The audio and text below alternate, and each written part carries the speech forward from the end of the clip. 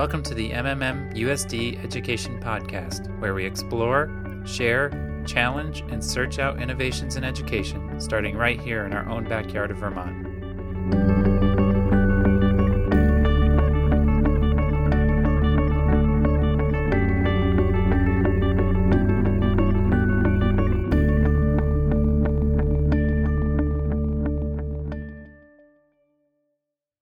Welcome to the MMMUSD Education Podcast. If you haven't already, make sure you sign up for updates at our blog or follow us on Twitter, SoundCloud, and Stitcher. If you have a show idea or would like to produce a segment, let us know. This week, we continue our exploration into the Art of Conferring in a Writer's Workshop. In this series, we've chatted with Beth Moore from Teachers College Reading and Writing Project, visited Tanya Darby's third grade classroom where we heard a coaching conference, and in the last episode, we experienced independence and focus in Amy Randall's fourth grade. Today, we jump into Tamara Pack's first grade classroom at Jericho Elementary School to hear how conferring sounds with some of our younger scholars.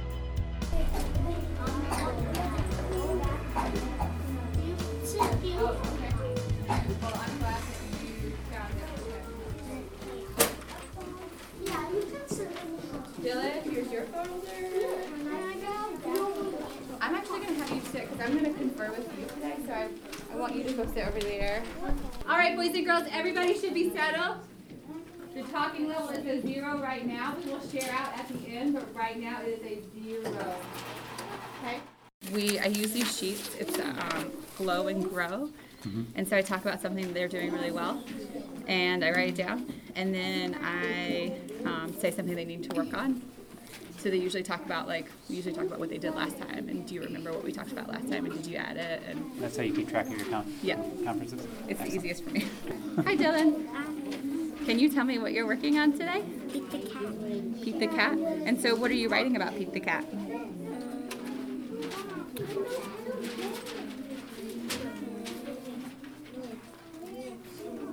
What have you said so far about it? I am writing about Pete the cat.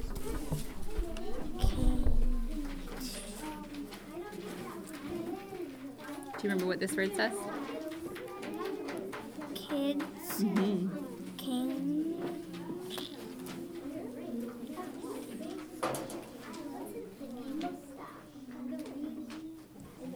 What can kids do? Kids can Read it.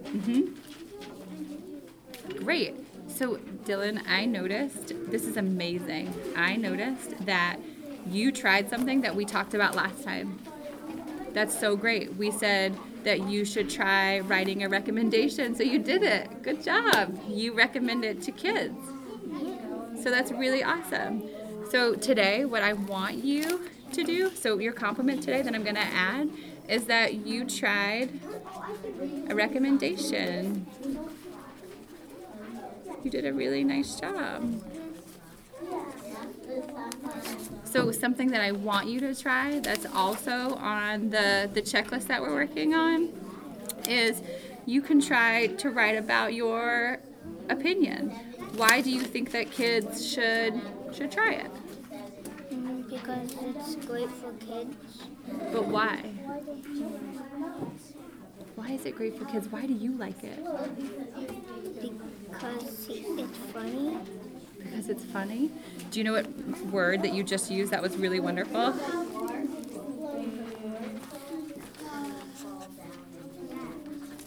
You just said because.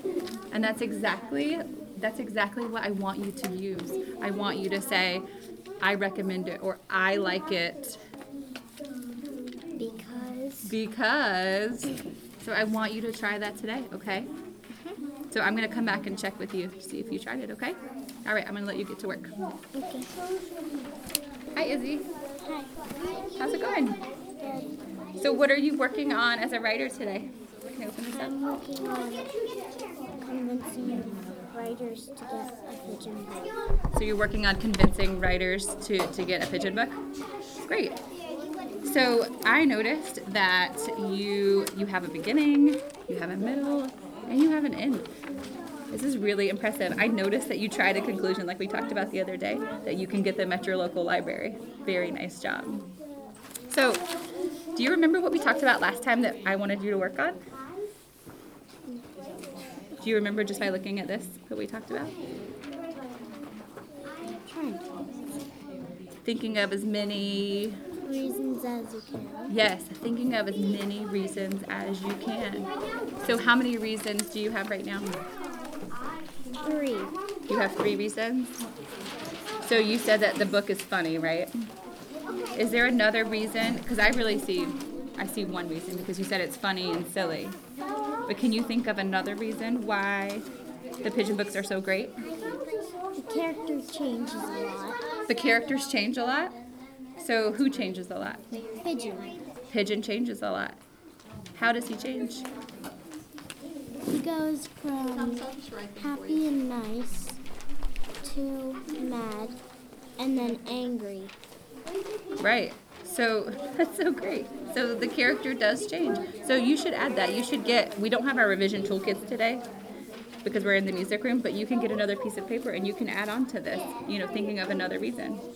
Like cut a little piece of paper and cover that. Oh, I wouldn't cover that because this is really great because you said they're funny and you explained why you think the book is funny. You think that the words are really silly and that the pigeon doesn't get to get his own way, so you think that that's funny, right?